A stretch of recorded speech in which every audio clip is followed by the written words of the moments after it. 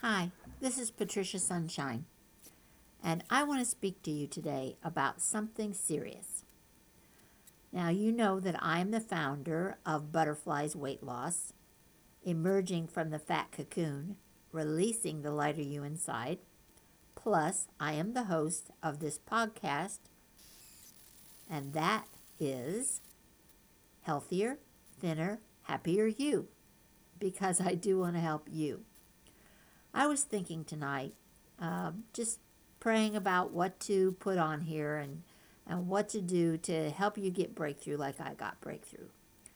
And I recall the time, and I think that this was triggered by the avowal about losing weight. And you can see that in the playlist.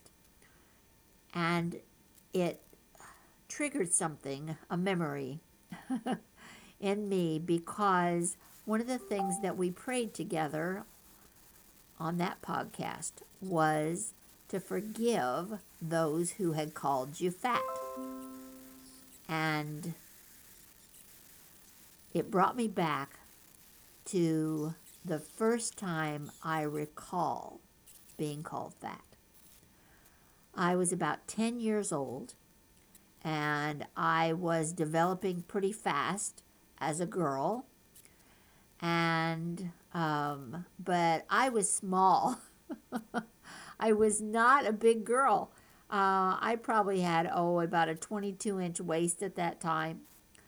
But I think when my dad saw my developing womanhood at such a young age, it caused him to be negative towards that. He was frankly not easy to live with. So, and if that's part of you being fat, let that go. Please, just release it. Please release the fat, let it go. And anyway, he started calling me fat with another body part mentioned that I won't say. But I really think, and he did that for years. And when I graduated from high school, I only weighed 105 pounds. So I mean, I did get thinner as I got older and more mature. And but somehow that was, I think, almost embedded in my subconscious. And you gotta let go of that stuff. I just believe that that probably was a factor in my body not letting go or believing that that was going to be the condition I was in. I'm saying I was obese for decades, not just a couple of years, for tens of years. And I think that that's probably where it started. So if you have someone in your family that called you fat or lazy or some other name that was unkind and cruel, I just decree right now that that thing has no power over you.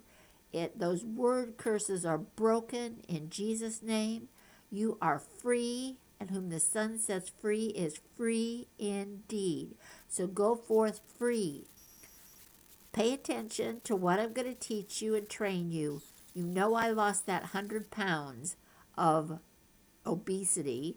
I couldn't even say the word at the time, but now I can because I'm not now. I'm a little plump, but just being perfectly honest, but I'm way far from being obese. So, God, I hope I'm not rambling. Oh, God, help me and help you.